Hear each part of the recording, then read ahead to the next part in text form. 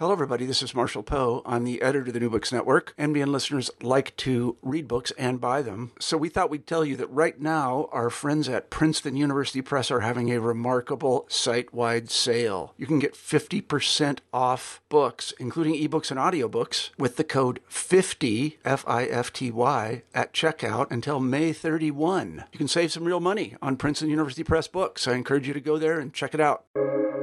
Welcome to the New Books Network. Hello, and welcome to another episode of New Books in History. I'm one of the hosts, Dr. Miranda Melcher, and I am very excited today to be interviewing Dr. Paul Gauder about his book published last year by Hart called The Rule of Law in the United States, an Unfinished Project of Black Liberation. The book focuses on examining the ideals of American rules of law by asking, how do we interpret its history and the goals of the constitutional framers to see the rule of law ambitions that the foundational institutions express? Specifically, it looks at the distinctive role of Black liberation movements in developing American rule of law.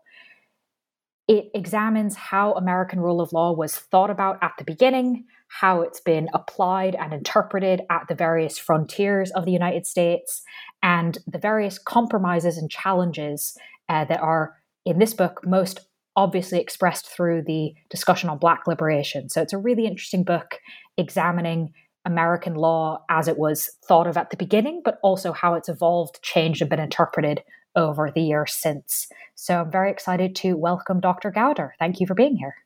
Thank you so much for having me. So I was wondering if you could introduce yourself a bit to our audience, how you came to write this book, how does it build on your previous work, why is this the book that you wrote? Sure. So I'd say it would be, I think, most interesting to listeners to have a little bit of context in the discussion around the American rule of law first. And so that discussion, in a lot of ways, it's really weird because it has almost a kind of bipolar quality to it. So on the one hand, there are sort of a lot of folks in the international development community, as well as conservative legal scholars and activists associated, for example, with organizations like the Federalist Society, who think of the United States as this kind of global paragon of the rule of law. You know, we see, and I discuss a bit in the conclusion, this sort of endless kind of, I don't even know what you would call it, right? Like sort of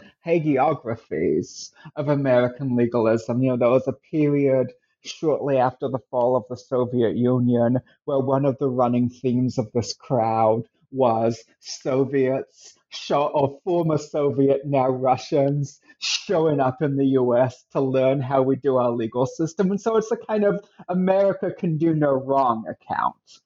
And then on the other side, there's the American rule of law does not exist. It's, you know, really just a cover for race, class, gender domination slash, you know, sort of, you call it the critical legal studies, almost nihilistic take on the notion that there is an American rule of law. And so what I really wanted to do was carve out something that can recognize both the hope and the genuine aspirations at the heart of American legal institutions, but also recognize that those institutions have never actually achieved those aspirations. And it turns out, just as a matter of intellectual history, that these ideas have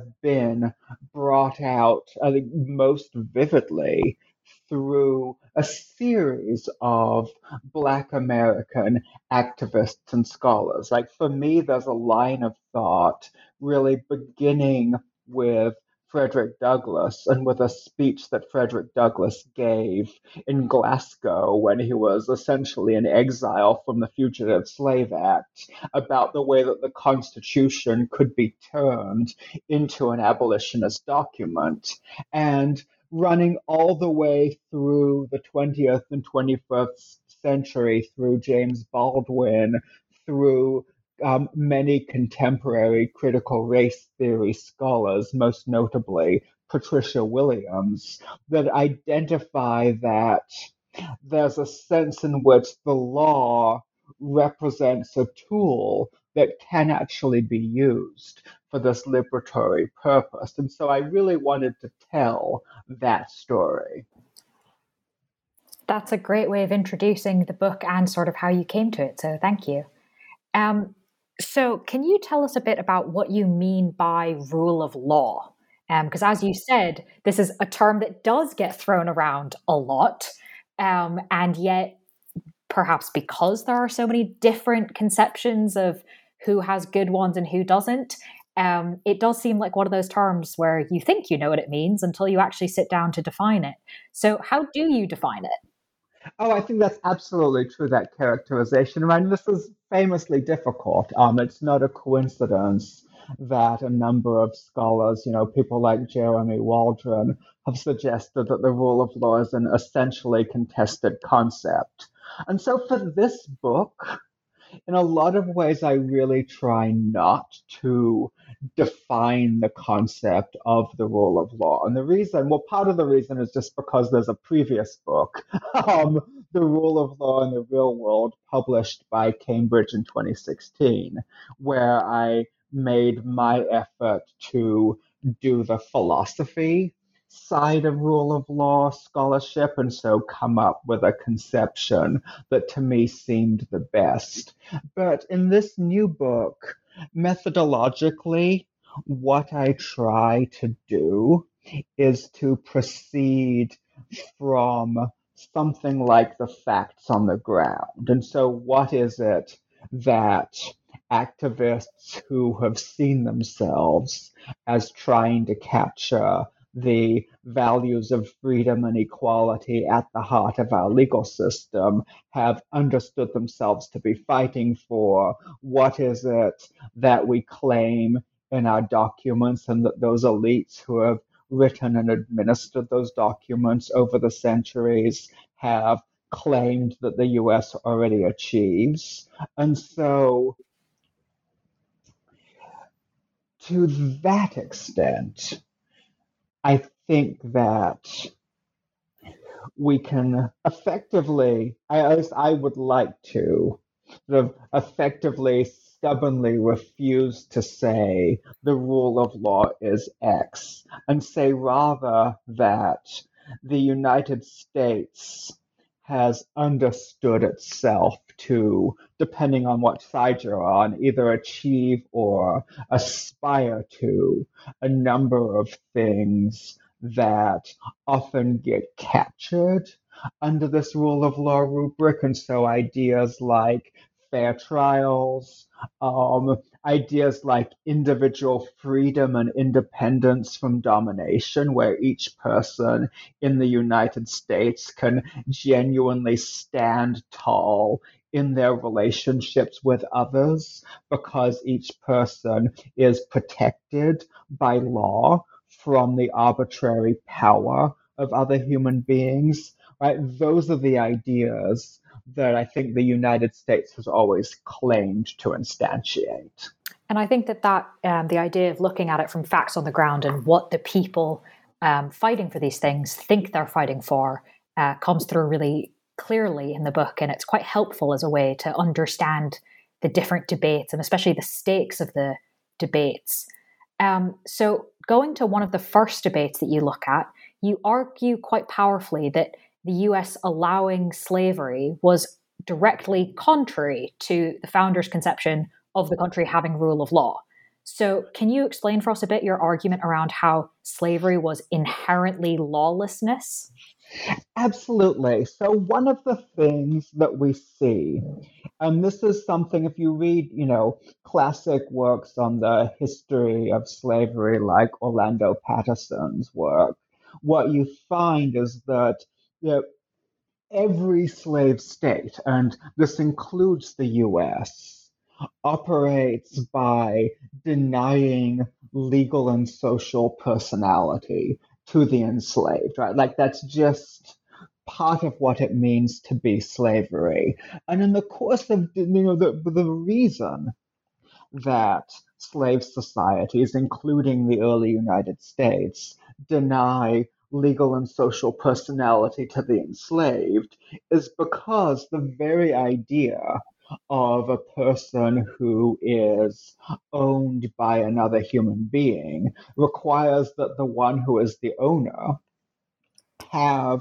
substantially unconstrained power over the one who is owned. Now, I say substantially unconstrained, of course, on the ground, in various slave societies, again, including the US, there have been some constraints, right? We see Mark Tushnet has a book that really examines a lot of the cases surrounding slavery. And we do see some kinds of constraints on things like masters killing their slaves. Sometimes we do see occasions where slaves are allowed to show up in court and, for example, claim self-defense when they fight back against, various kinds of abuse. But on the whole, the overwhelming theme of slavery is that of arbitrary power. It's that masters in the first instance,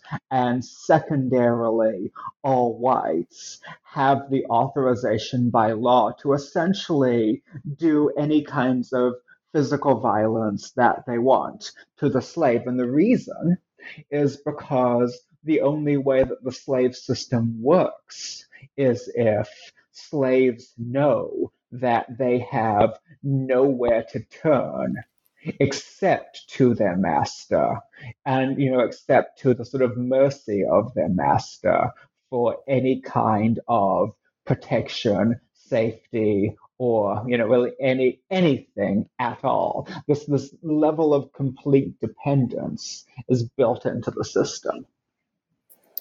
And so you then linked this idea of lawlessness around slavery and described how the solution, according to the founders, was linking slavery into property and trying to kind of avoid some of these problems by just going, no, it's all property, it's fine.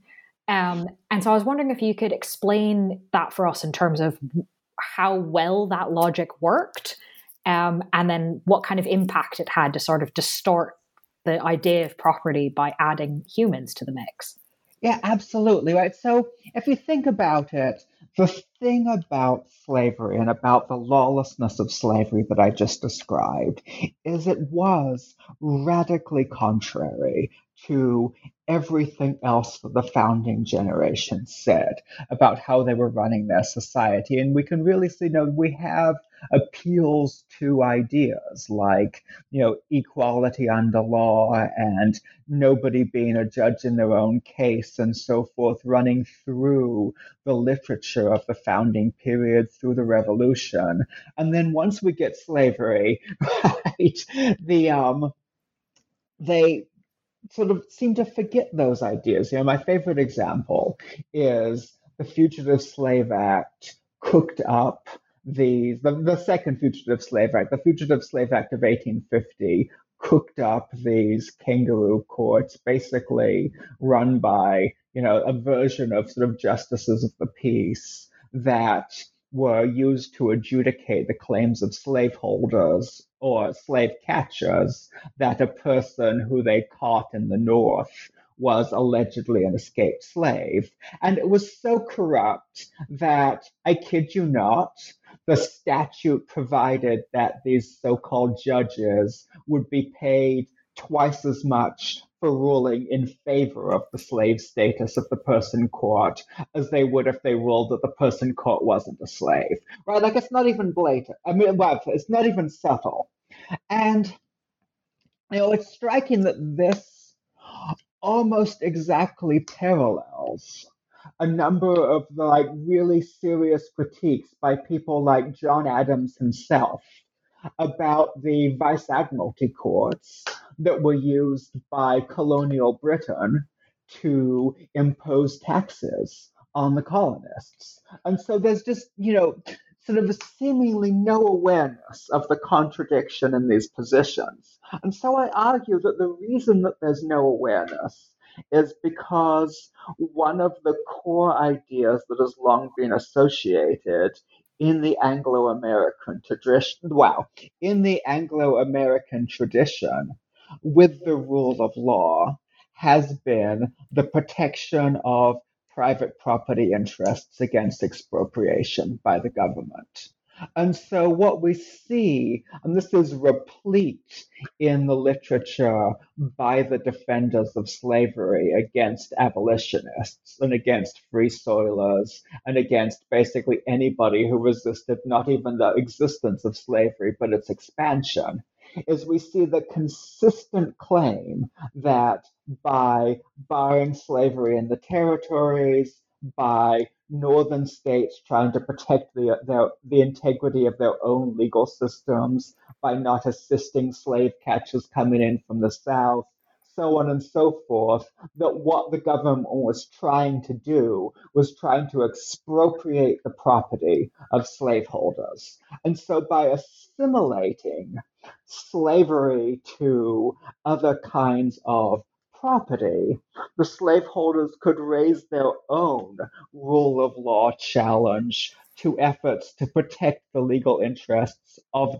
to create legal interests for the enslaved. And we see this even in foundational pro-slavery documents. So one of my favorite examples is the Lecompton Constitution of Kansas, which is the constitution written by enslavers as part of the effectively low-grade civil war in Kansas, known to historians as Bloody Kansas, over whether or not slavery would expand into that territory, leads off declaring that slavery is just like all other kinds of property. And because it's just like all other kinds of property, it's prior to and really the foundation of the Constitution itself, and hence cannot be set aside by the state.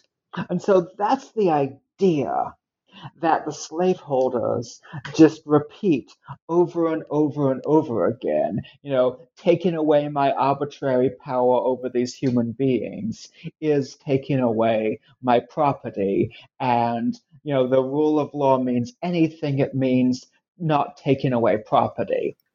Now, this is actually totally consistent with long-standing conceptions of the role of property, as I said, in this Anglo-American tradition. One of the ideas that intellectual historians of that tradition have identified is that one of the dominant themes of this period, going back to a couple centuries beforehand in England, was this kind of republicanism according to which property holding was both marker and sort of key attribute of independent, responsible citizenship. And so the protection of property was sort of already seen as a key way that the protections of law needed to be instantiated in the new government. And so it's not so much that the use of that to protect slavery affected the concept of property going forward, so much as the fact that the American rule of law and the American conception of citizenship started out so property-centered had this kind of inherent weakness to it that permitted it to be abused in the cause of enslavement. Interesting. And so if we're on the subject of slavery and the idea of property and anger around you can't take these rights away, who was taking away these rights, right? And this comes to the idea that threads through so much of your book of the importance of the Black American struggle for inclusion in this law. And this is where, in some cases, the property owners, the slave owners, felt the threat was coming from.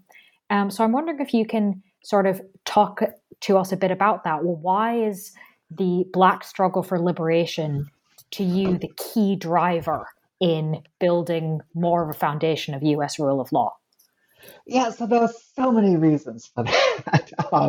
I feel like it's almost like we could just do the whole podcast talking about this one question, right? Because part of the issue here is just a matter of simple neglect, both within our conversations about history and within our law, right? In terms of the history, I mean, I think fortunately in recent years, people have started to go back to really to Du Bois, right? So the way that I think of it, like Foner sort of was the person who read Du Bois and thought, hey, wait a minute, this guy was onto something. And since then, historians have started to realize and to make really clear that Black Americans are owed a substantial amount of credit for the development of American legal fidelity, such as it is. And I don't think, though, that that idea has really taken adequate root yet in our law. And so the example that I give, and this is an old example, but it illustrates the kind of neglect that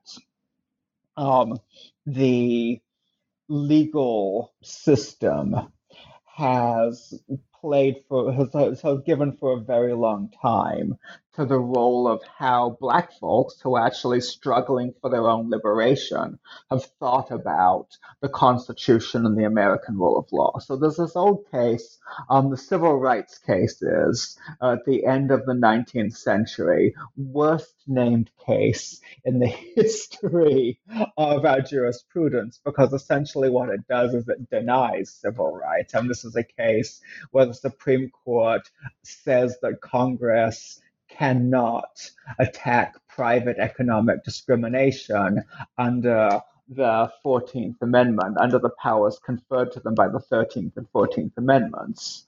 And one of the passages, and I quote this in the book, because it just like blows my mind in this case, is the court says, nobody thought when, like, there were lots of free Black people in the North, and they were subject to all kinds of economic discrimination, and nobody thought that economic discrimination had anything to do with slavery.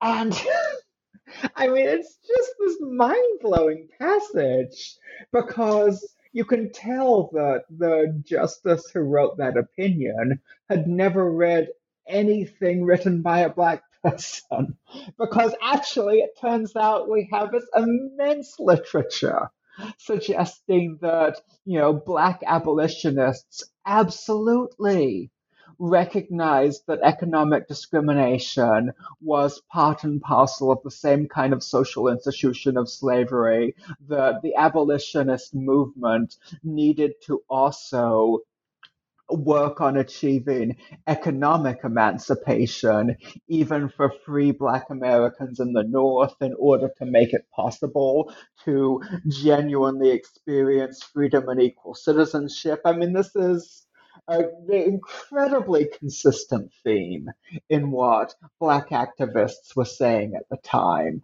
And so the court just doesn't attend to that, because for the court, the relevant public that thought about what the Constitution meant was apparently, consisted of white people. And, I think that throughout the course of American constitutional interpretation, we can see the effects of this mistake. And if we actually look at how Black activists who have been struggling for their freedom throughout not just abolition, but then through the anti-lynching movement, the civil rights movement, and the contemporary movement for Black lives, understand what the Constitution commands, then we can get a very different reading on how exactly we, as American lawyers, are obliged to organize our society. And it's one that's legitimate and valid, right? I mean, we think that everybody who interprets the U.S. Constitution thinks that it has something to do with the understanding of the people. Originalists think that it has to have something to do with the understanding of what the words in the Constitution were by the people who were around at the time the Constitution is written. Well, surprise, surprise, there were a lot of Black people who were around both at the time the original Constitution was written and then absolutely at the time that the 13th, 14th Amendments were written. Similarly, living Constitution scholars, which is a pejorative term invented by the right, but, we can run with it, think that the social understanding of people today bears on how we ought to interpret the text of our Constitution. Well, again, surprise, surprise, there are a lot of Black people. What happens when we take the social understandings of Black people seriously as part of how we interpret the Constitution and how we interpret the rule of law ideals that the Constitution is meant to impart, or at least can be interpreted charitably to mean to create. And so I think by focusing on the way that our existing rule of law protections, such as they are in fact attributable in large part to the self-liberation struggles of Black Americans, it gives us, I think, a prod to say, hey, wait a minute. We need to actually be attending to how the folks who have achieved these great strides have understood what they were fighting for. And so one of the examples, I think, to speak to exactly your point of it depends on who's in the room when these things are written down, and depends on whose opinions get taken into account, was your discussion around the Equal Protection Clause, and how it was interpreted when it was written, how it generally is interpreted now. But one of the most interesting things I found in this piece was your examination of how this particular clause could have been interpreted differently and what that would have meant later on. So could you explain to us a little bit about how, using this example of the Equal Protection Clause, what could a different understanding of protection been? And what kind of implications would that have had generally for the 14th Amendment, the 13th Amendment, etc., when it comes to bringing different perspectives in than were initially allowed to be included? Absolutely. So one of the, no, so not completely contemporary because he passed away a few years ago, but one of the modern scholars who has really influenced me in this respect is Derek Bell. And so Derek Bell was one of the founders of critical race theory. And one of the things, but the story of Derek Bell is that he was a civil rights lawyer in the sort of great civil rights era before he became a law professor.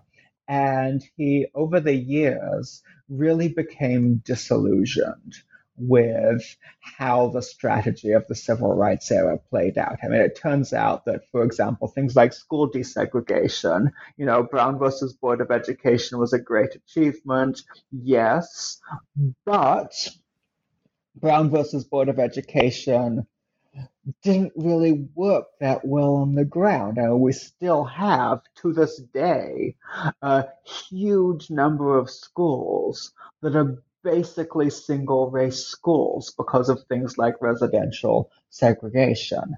And so one of the things that Bell said that really struck me was what we actually missed was not the sort of the obligation of formal legal equality under the Equal Protection Clause, but real political power. And here's the thing about real political power, especially in the South, there are a lot of Black folks in the South. And it turns out that during Reconstruction, a lot of Black folks in the South actually did have real political power. What happened? Well, what happened is, what's known again to historians as the quote unquote redemption period. It ought to be better known as the coup d'etat period, because what happened is that a bunch of essentially paramilitary groups engaged in violent coups in the South. And so, a bunch of organizations. We can sort of assimilate them to the Klan. I mean, that's a little bit ahistorical, but let's run with it. So just, essentially say the Klan used violence and terror across the South to keep Black people from voting, to, in many cases, chase out Black office holders who had legitimately won elections during the Reconstruction period. And then once they'd seized control of the machinery of the state, that's when they turned around and passed all the discriminatory laws, the poll taxes and the literacy tests and all the rest of that stuff that entrenched their hold over power in law for a century thereafter. And so, how does this happen? Well, if we look at the text of the Equal Protection Clause, right, that today we don't actually really pay a lot of attention to the word protection in it. Some scholars do. But for the most part, what the courts have done with it is the courts have interpreted it as an equal law clause and hence interpreted it as essentially prohibiting discrimination, prohibiting like the laws that treat people of one race differently from people of another race. But if we actually think about it as obliging the government to use the law to protect people, then it seems to be a way to tell the story of what the constitutional violation was that permitted the Redeemer coup in the first place, that neither the states nor the federal government, the federal government really was the one who should have stepped in. And although the federal government isn't covered by the Equal Protection Clause, still captures the core idea that, Congress, using its powers under the 14th Amendment, ought to have been allowed by the Supreme Court, which it wasn't, to use the power of the United States to achieve protection of Black political power by law. I think, Derek Bell has at least partly convinced me that had that occurred, we wouldn't have needed Brown versus Board of Education. Brown versus Board of Education, as great as it was fundamentally a second, sort of a consolation prize where the courts had to step in to achieve minimal formal legal equality for people who had been denied violently as a consequence of the lack of legal protections, genuine political power. And so, besides Brown versus Board of Education, what can you just further expand on kind of what the impact would be of this sort of thing? Well, I think another place where we can so it's interesting that I think to some extent sort of further impacts of this idea are partly speculative, right? Because we've never had that interpretation of the Constitution in our law. But a place that immediately comes to mind is the contemporary movement for Black lives, right? So one of the tensions surrounding the Black Lives Matter movement is a kind of debate between, on the one hand, or even like broader, right? Like there's a, sort of police and prison abolition movement, which is really led not entirely, but substantially by Black Americans. And I think about Angela Davis as the great paragon of the modern day abolition movement, right? And so, you know, against police and prison abolitionists and against the sort of broader movement, contemporary movement against police abuse of Black and Brown people more generally, what you often hear, especially from the sort of sophisticated conservatives, as well as sort of, liberals who are a little uncertain about what to think about this, is, hey, wait a minute, like the police also have a role in protecting Black communities. And in fact, a lot of the history, James Foreman has a great book, Locking Up Our Own, that gives this history of the expansion of policing and of the sort of discretion of police in Black communities is something that was asked for by community leaders from within the Black community. And so there's this great tension between, on the one hand, like it's clear that the police and the kind of arbitrary power that the police have in Black communities does immense amounts of harm.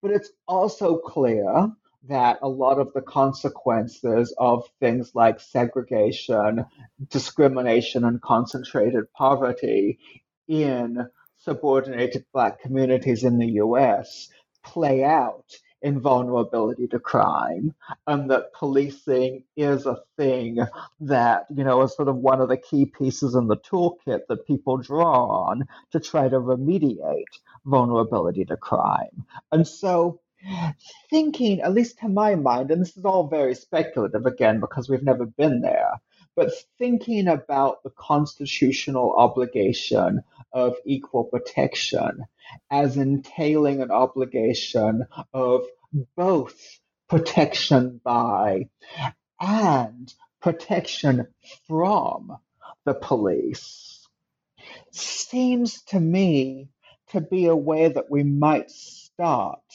capturing the demands of movements like the movements for Black lives and making sense of them within our law. What would it mean to say that there's a right both to be protected from crime and to be protected from policing? How would we have to reconfigure our criminal justice system if we understood the constitutional baseline to include that right? I'm not sure, but I think it has potential. It's certainly a very interesting strand of thought to go down. And it really kind of encapsulates, I think, a lot of what the book does, which is draw out these ideas of tension. And in some cases, it seems like part of the idea of excavating what does currently happen, and in some ways to clarify this idea of what is rule of law and why is it very confusing, because the philosophical and the practical seem to be so different. It clarifies the idea that actually some of what the work we might need to do is around asking questions about tensions and paradoxes rather than jumping straight necessarily to the answer. But I am going to put you on the spot and ask you for an answer, because you do state that the book aims to, quote, draw out the paradoxes embedded in the American rule of law. How have our claims to lawful government carried within them both the ambition to genuinely deliver equal justice under law and the seeds of lawlessness and terror? So, what is your answer? In brief, what did you conclude in terms of understanding this paradox? What is my answer in brief? What a question, right? I think that for me, there are a few key things. Number one, the property rights thing. Um, the property rights thing, the centrality of property within the American conception of the rule of law is a big source of the trouble, but potentially also, right? I mean, you say, what did I conclude? Well, I concluded a bunch of paradoxes, right? So, a big source of the trouble, but also a big potential source of liberation, right? So, it turns out that activists have done a very good job, historically speaking, in saying, okay, you think that what the American rule of law is really about is protecting property rights? Fine, give me some property rights.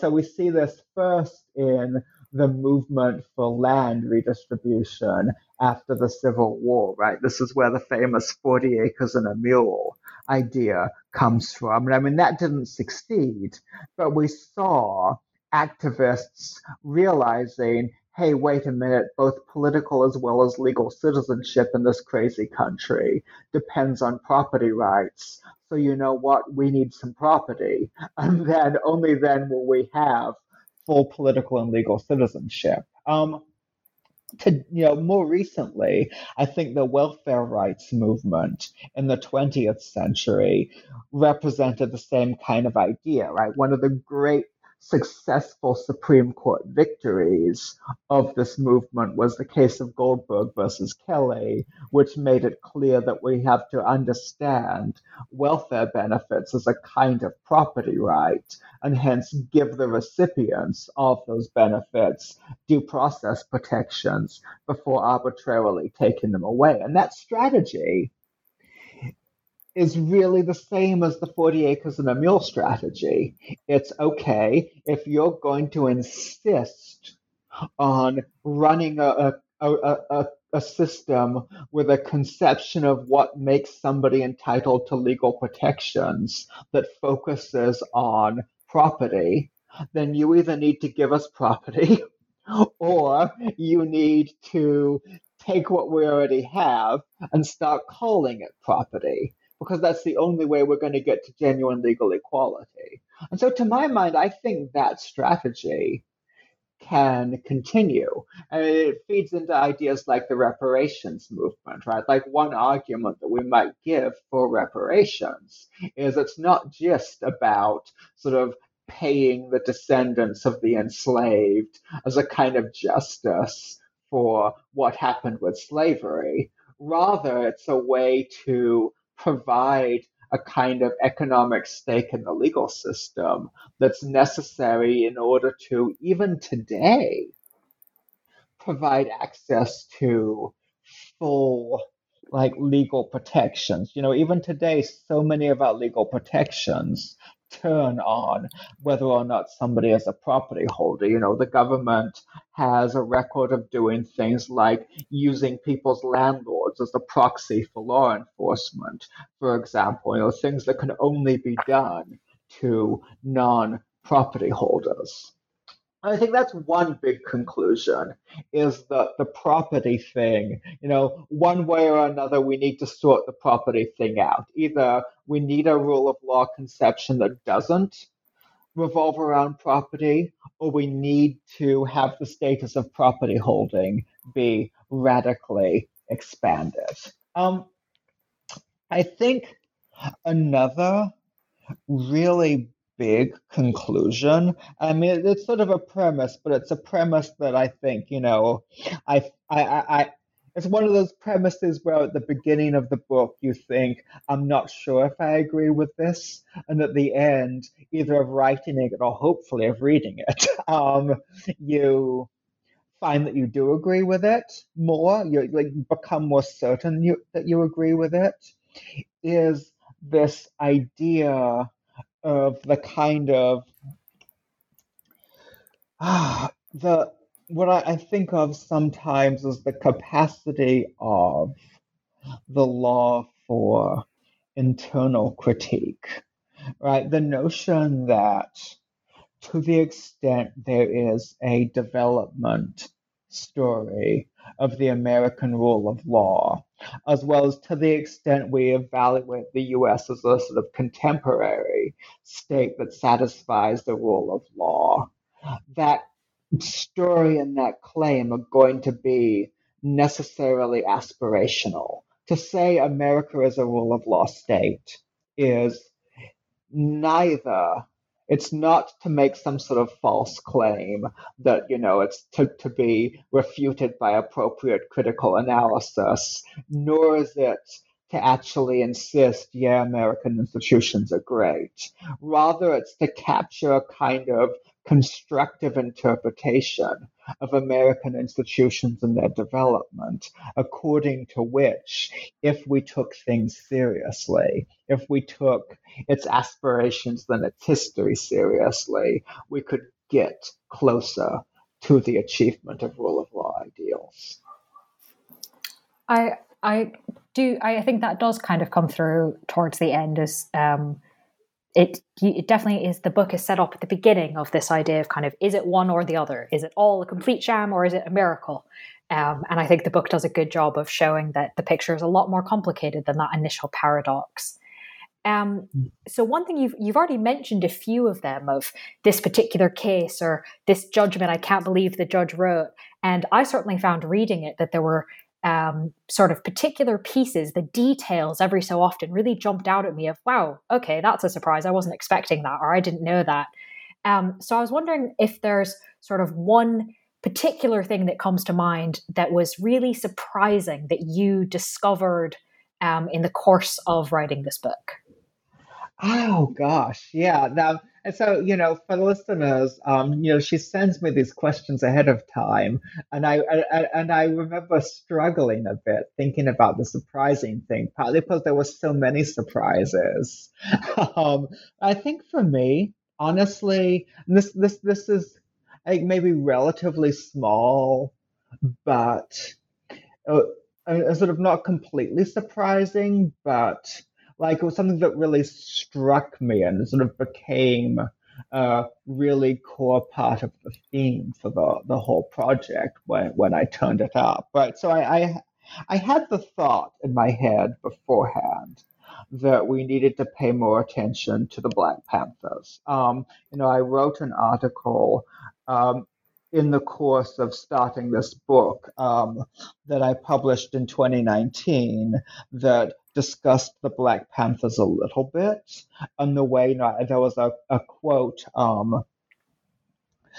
from a history of the Panthers that I'd seen beforehand about carrying law books in addition to guns that had just struck me then. And so when I sort of started on this book proper, investigating the Panthers was one of the things that I had in my head.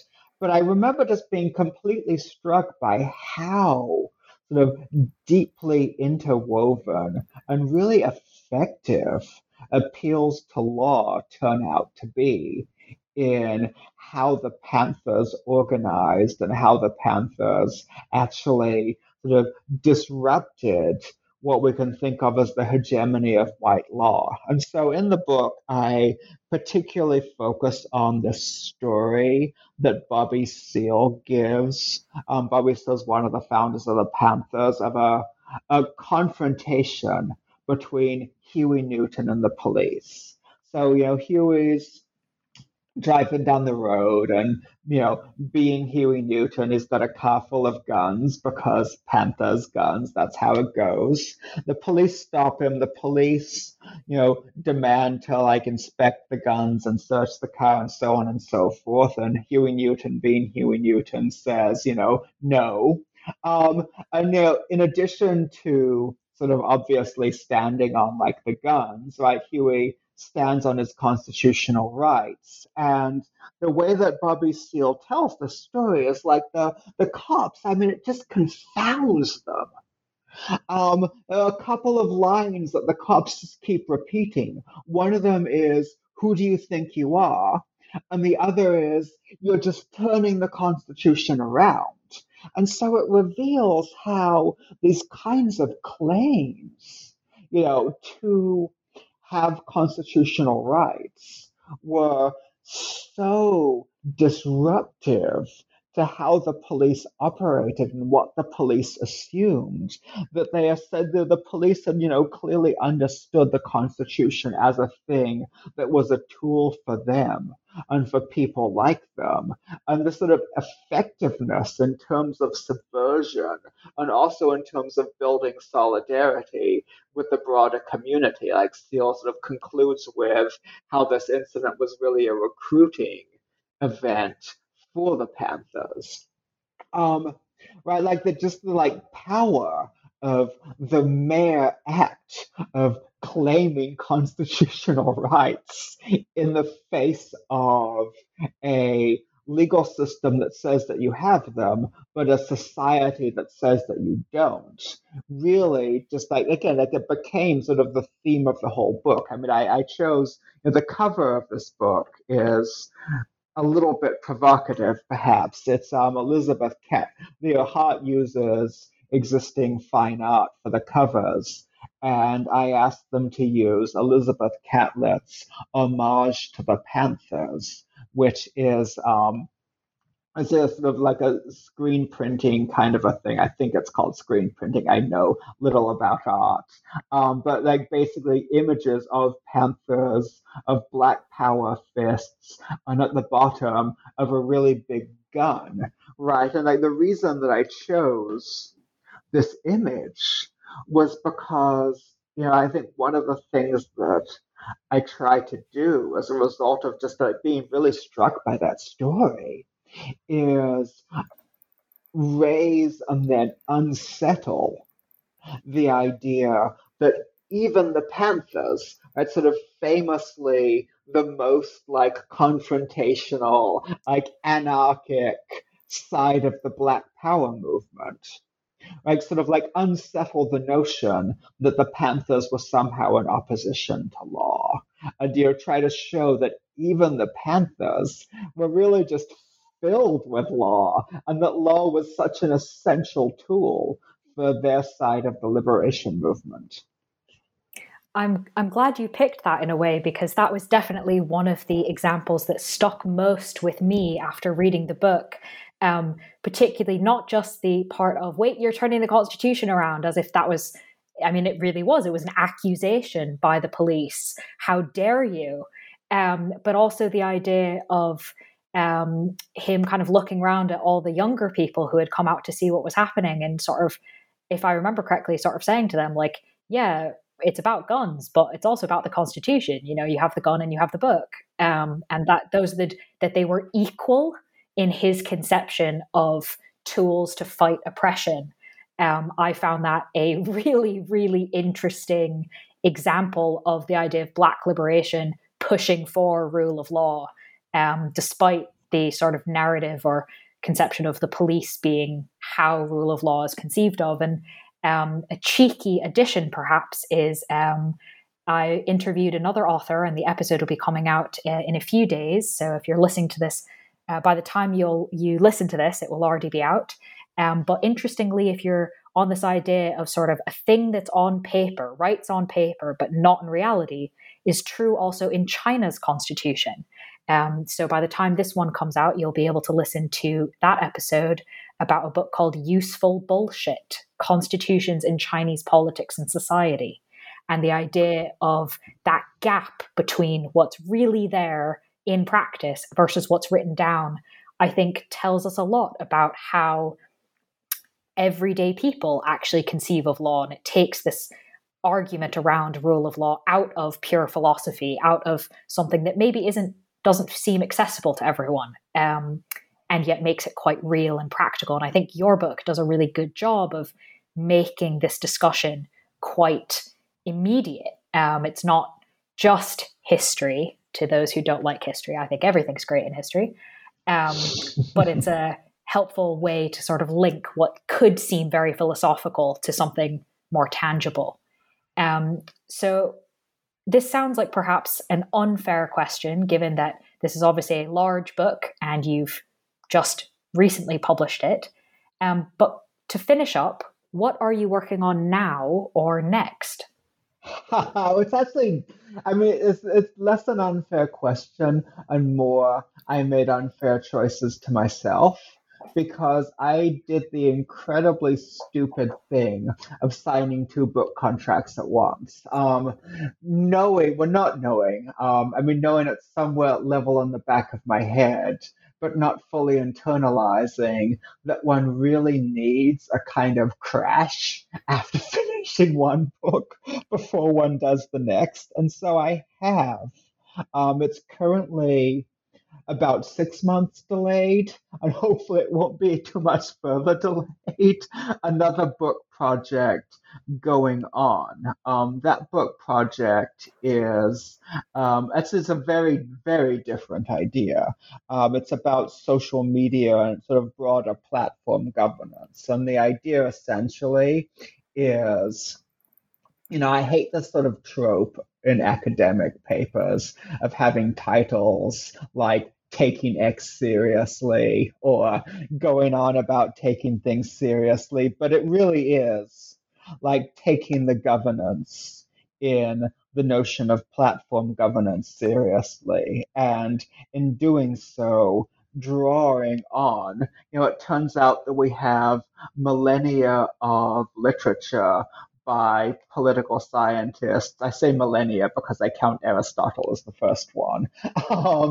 So we have Aristotle onward of political scientists trying to figure out what kinds of things, what kinds of institutions make for effective governance.